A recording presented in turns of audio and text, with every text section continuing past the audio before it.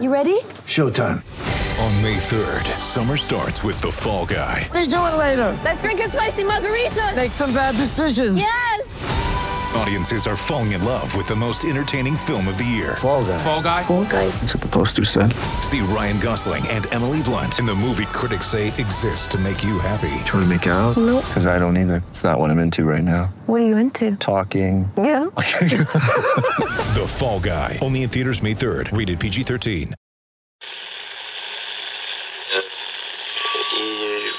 Empire.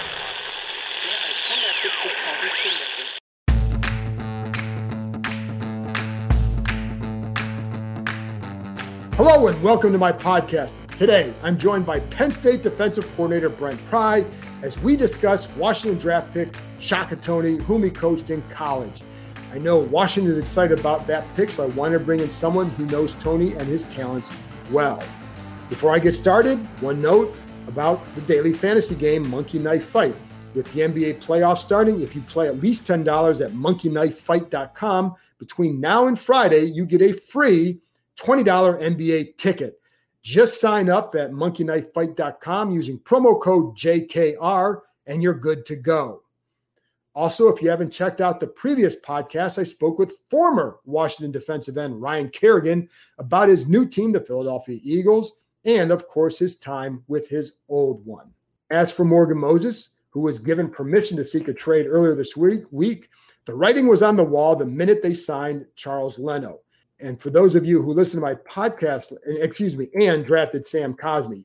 And for those of you who listened to my podcast last week with Logan Paulson, you know this was a topic we briefly discussed because it was a natural move. I had been told that Leno signed here knowing he'd start at left tackle. Well, they had Cosmi rated as a first-round pick, and they took him in the second round. They didn't draft him to sit. And after being around Cosmi on the field, in the meeting rooms, and seeing his athleticism in the rookie minicamp, they were convinced that he'd be fine. The team told Moses he could then seek a trade. It wasn't Moses going to them to ask for one. This is how the NFL works. Vets get replaced by younger, cheaper guys all the time, and in this case, a guy who's a high draft pick. Again, you don't draft guys in the first and second round to sit.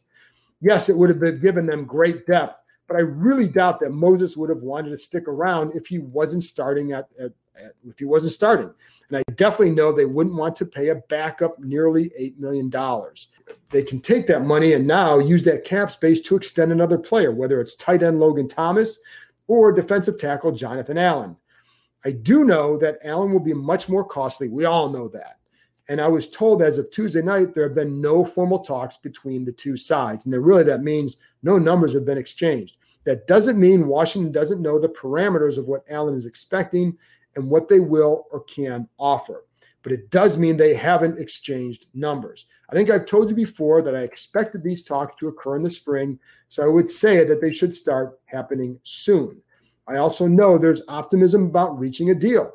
Allen has long maintained that he wants to be here. Yes, others have said that too, but Allen is from here, and this is definitely where he wants to stay. That is a consistent thing I've heard from not just him publicly, but other people close to him privately.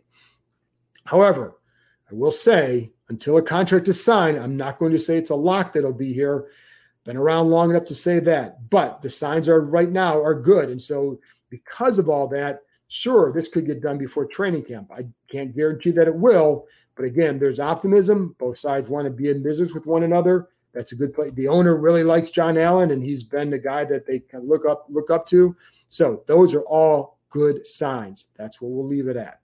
One other note on all this, getting rid of guys like Kerrigan and Moses certainly represents a new day. There have been many changes at the facility, both the business side and on football. The franchise has lost a decent amount of good people, but the reason it has done so is because this franchise hasn't been winning. And when you don't win for a long time, you bring in people and you bring in new people and you give them power, and here we are.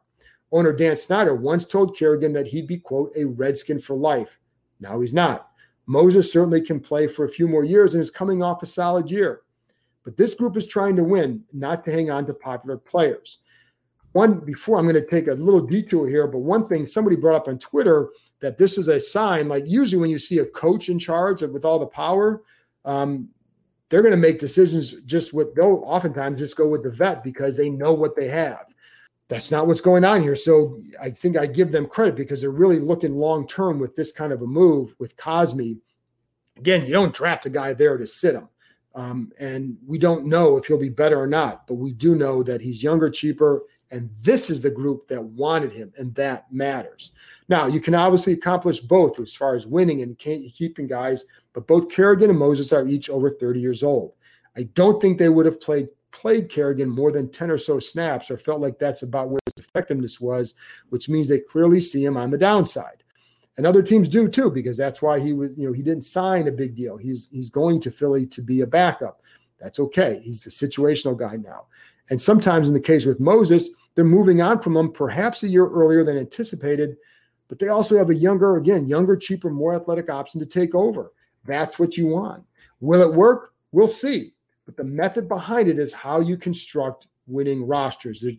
I remember in New England when Bill Belichick would get rid of guys like Richard Seymour, Ty Law, and I'd wonder, what was he doing? Well, they kept winning. So what you saw is he would get rid of guys where he felt like their effectiveness is going to go down. Let's max out and get what we can for them and then keep moving on and keep winning. And they kept winning. Now, of course, it's easier to do that when you have Tom Brady.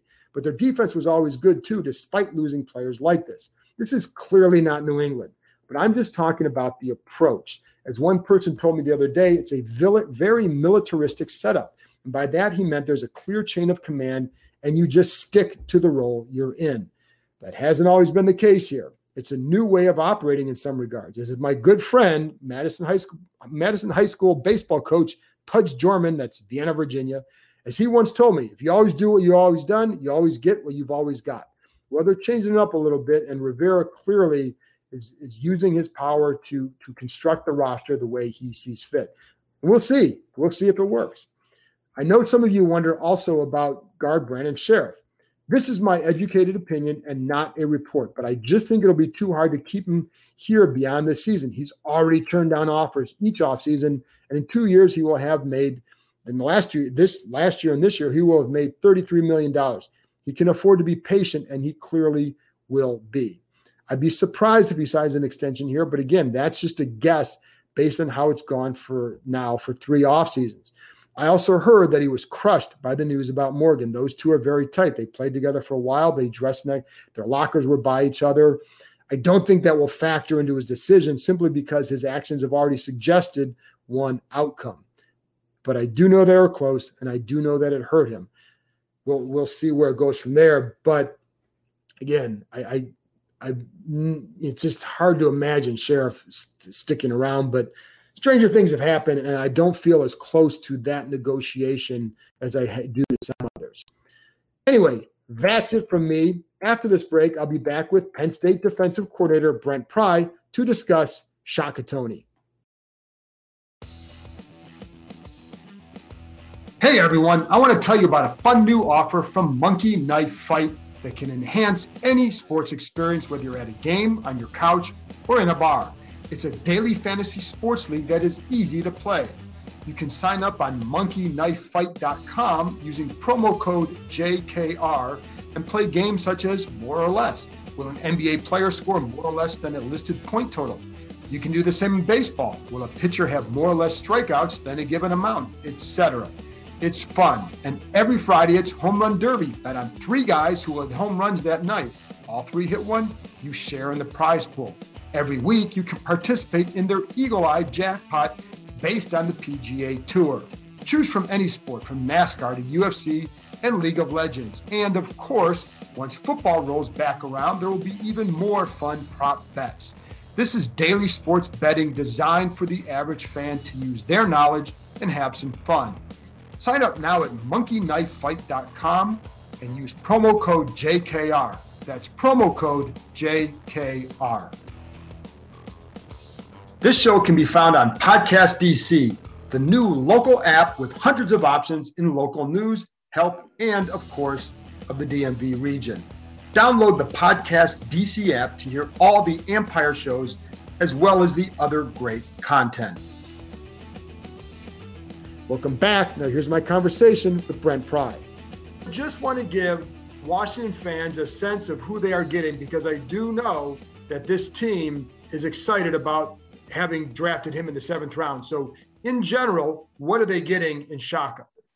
Yeah, obviously he's a true threat off the edge. The guy is his rush ability is very, very high. We've had some good defensive ends around here over the last 6, 7, 8 years, and he's one of the best as far as rush ability. Just, has a real savviness, has good speed, can bend, has length, like a lot of qualities that you want in that edge guy. So they're getting a dynamic pass rusher. Is that what separates him from some of the other guys you've had, just that combination you talked about, or is there something else along with him for that? Well, I think it's a couple of things. Shaka was one of our smartest football players. Very, very intelligent football player. Another thing that people don't understand or forget is we offered Shaka as a linebacker. 197 pounds, 195-pound linebacker, 6'3", and some change, long, could run. And he was committed to us as a linebacker. And right about signing day, he let us know that he would prefer to play defensive end. And, of course, we obliged. And after a couple of years, he got his weight up where it needed to be. And, so he's smart enough. We love standing him up and doing some things with him because he's just a really good athlete. I still would say today that Shaka could have been a heck of a linebacker for us. What kind of, where would you envision him as a linebacker? And I ask you that because a lot of people thought maybe as a 3-4 linebacker, these guys run a 4-3. And I think, not positive, but that they would like to use him as an off-the-ball guy plus as a situational rusher. So what kind of linebacker would you envision in like a 4-3? Yeah, that's kind of what we've done, what we did with Micah Parsons. I don't think that there's, I think Shaka can do some of that. I think he's got a really good skill set. He's fast. He's smart. So, for us, he would have played Will or potentially Mike linebacker in our 4-3. Kind of same spots there, kind of, especially with as smart as he is. He could have called the defense and set the defense and done all that. It's really, really high football IQ. Where does that usually have been around long enough, and you have too? Usually that comes from a lot of preparation. So what makes him such a smart player? Number one, he's a smart individual. He's got a great family. Very involved, always had a lot of maturity from day one, just to understand and has a unique perspective on things. He's been, Coach Franklin would say the same thing. We've talked a lot about just how intelligent he is. And, I think that there's no doubt, tremendous production from the defensive end spot, but if he told me he wanted to do it again and play linebacker, we'd oblige. That's what I would say. Where did you see that intelligence showing up on the field? What kind of plays would he make because of that? Yeah, he was crafty. He understood offensive systems. He understood quarterback reads, and probably really important to me, he understood what most of the rest of the defensive players were being asked to do on a particular call. So we were able to bounce him up and we would stem from 4 down to 3 down and pop him up and let him prowl around and take some liberties. I think he got a nice sack in a situation like that against, slipping my mind. But we had stemmed and popped him up, and he kind of came down in there. We would spy him on quarterbacks. Him and Parsons were the guys that we felt like, from the front 7 group could track those quarterbacks like Justin Fields and get them on the ground, be fast enough to get them and then be able to be the athlete to get them on the ground. So, he's got a lot of that. He can play stood up, as well as with some training. He could be as good at that as he is, out of the 3-point. It's funny because you bring up Justin Fields, and I remember seeing some plays when you guys played them. I think this past year where the only reason why he didn't get a sack is because Justin was able to slide away and make a big play. And there was one throw down the left side that Shaka beats the right tackle, but Justin takes, I think, 2 steps to his left. And the play is like, it's a really nice throw, but it stemmed from because like Shaka pushes him out. I mean, he pushed him out. So yeah, I don't know if you remember that play, but it just, to me, what jumped out was how that's a sack against almost any other quarterback. Yep. That's exactly right. So he's just and I'll say this, he's one of the most, he's just been a great teammate to so many guys here. If you put a popularity deal, and I don't mean from just being well-liked, he's just very unselfish and very giving to his teammates. No, he's just, very endeared by a lot of folks here in this football program. Another play that I saw make to me as an example of the athleticism and probably the smarts too, was that you guys played Georgia State. And I think there was a little option play where he's charged at the quarterback, pitches it, and he turns and makes the play and gets like a 3 or 4 yard loss. I mean, that, Yep. I mean, is that kind of typical of and again, that's an example of him just, he can operate from a 2-point. He's got a lot of linebacker traits in him. And he's smart enough to know, let me feather this guy and get the ball pitched and stay square shouldered where I can redirect and go get it. You watch him in the Cotton Bowl. We popped him up in the Cotton Bowl, and he drops back into that low hole and gets his hand on a ball, makes an unbelievable play for us. So there's just so much he could do. He's a very versatile football player. Do you think you're talking about a guy with a high rush ability, but also can drop and cover tight ends and do some things like that. So, I think he's a unique get for them. Do you think that it was just the COVID that caused him to fall to the 7th round? I mean, what else did you hear from teams about what the explanation could be that he lasted that far? I didn't. I mean, the teams I talked to were super excited about him. I know that Coach Franklin had some of the same feedback. So I don't know, maybe it's the size, he's not as big as maybe some of the other guys that were out there. But he plays with his length. Like, he's got long arms and he can, these last 2 years, he's been an every down guy for us. Even though he wasn't the biggest of defensive ends in this league or the biggest that we've had, he's been a 2-down guy these last 2 years. And to me, had no liabilities in the run game, not for us. And you mentioned, how well liked he is and respected and all that. What are some other examples of him just off the field that kind of lends itself towards success on the field? Yeah, I think it's just his, he had a open door welcome mat for guys on his football team at his home, at his place. His family is very well thought of and just friendly and supportive of not just Shaka, but everybody in the program. Just all the way back from the recruiting process, to be honest, really enjoyed the recruitment in his family. And I think that endearment, that quality, from his family and the love and he had that for everybody, and I think guys identified with that, and guys that were having tough times, Shaka's a guy they'd go to. Guys that were trying to get better or take the next step, Shaka's a guy they'd go to. So, just a real asset that way. I think that, that's the other piece of it that they're going to enjoy about him. I did want to spend about a couple minutes talking about one of your other players who plays for a team that Washington fans do not like, Micah Parsons in Dallas. Quite a talent. What's your take on Micah and what you think the impact he can make in Dallas?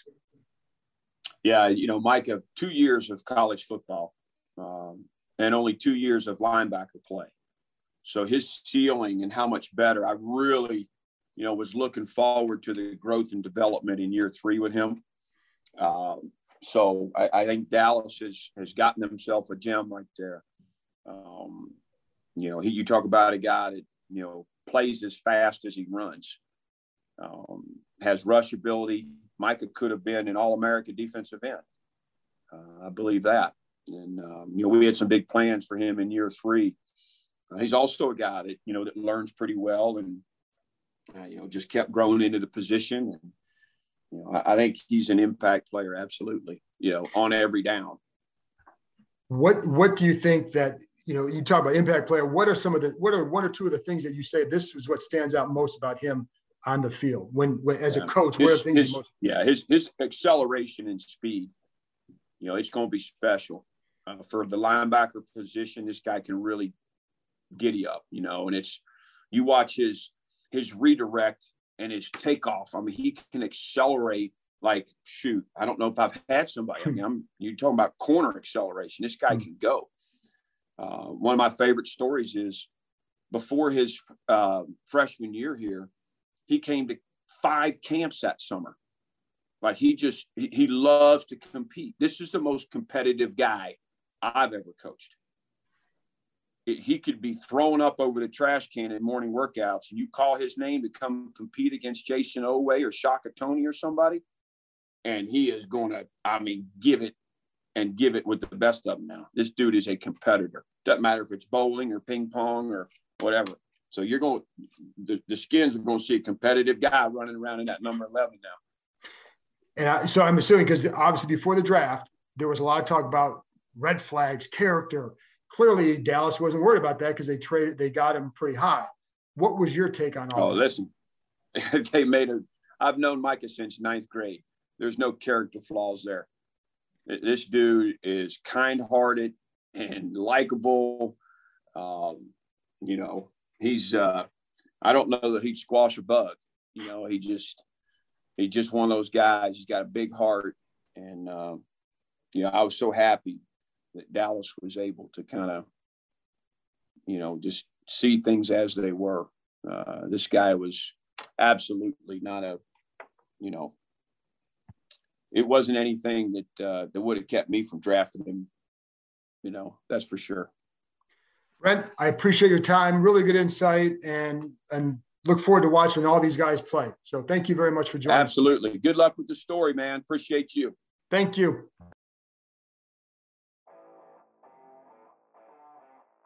I'm Byron Kerr, your host for the Curly W podcast. Join me on the Curly W for the very latest on the Washington Nationals. We'll give you an inside look as to what's happening with the Nats right now, and give you also a chance to visit with Nats players and coaches, present and past, to tell you what it's like and what they hope to accomplish with the Nationals.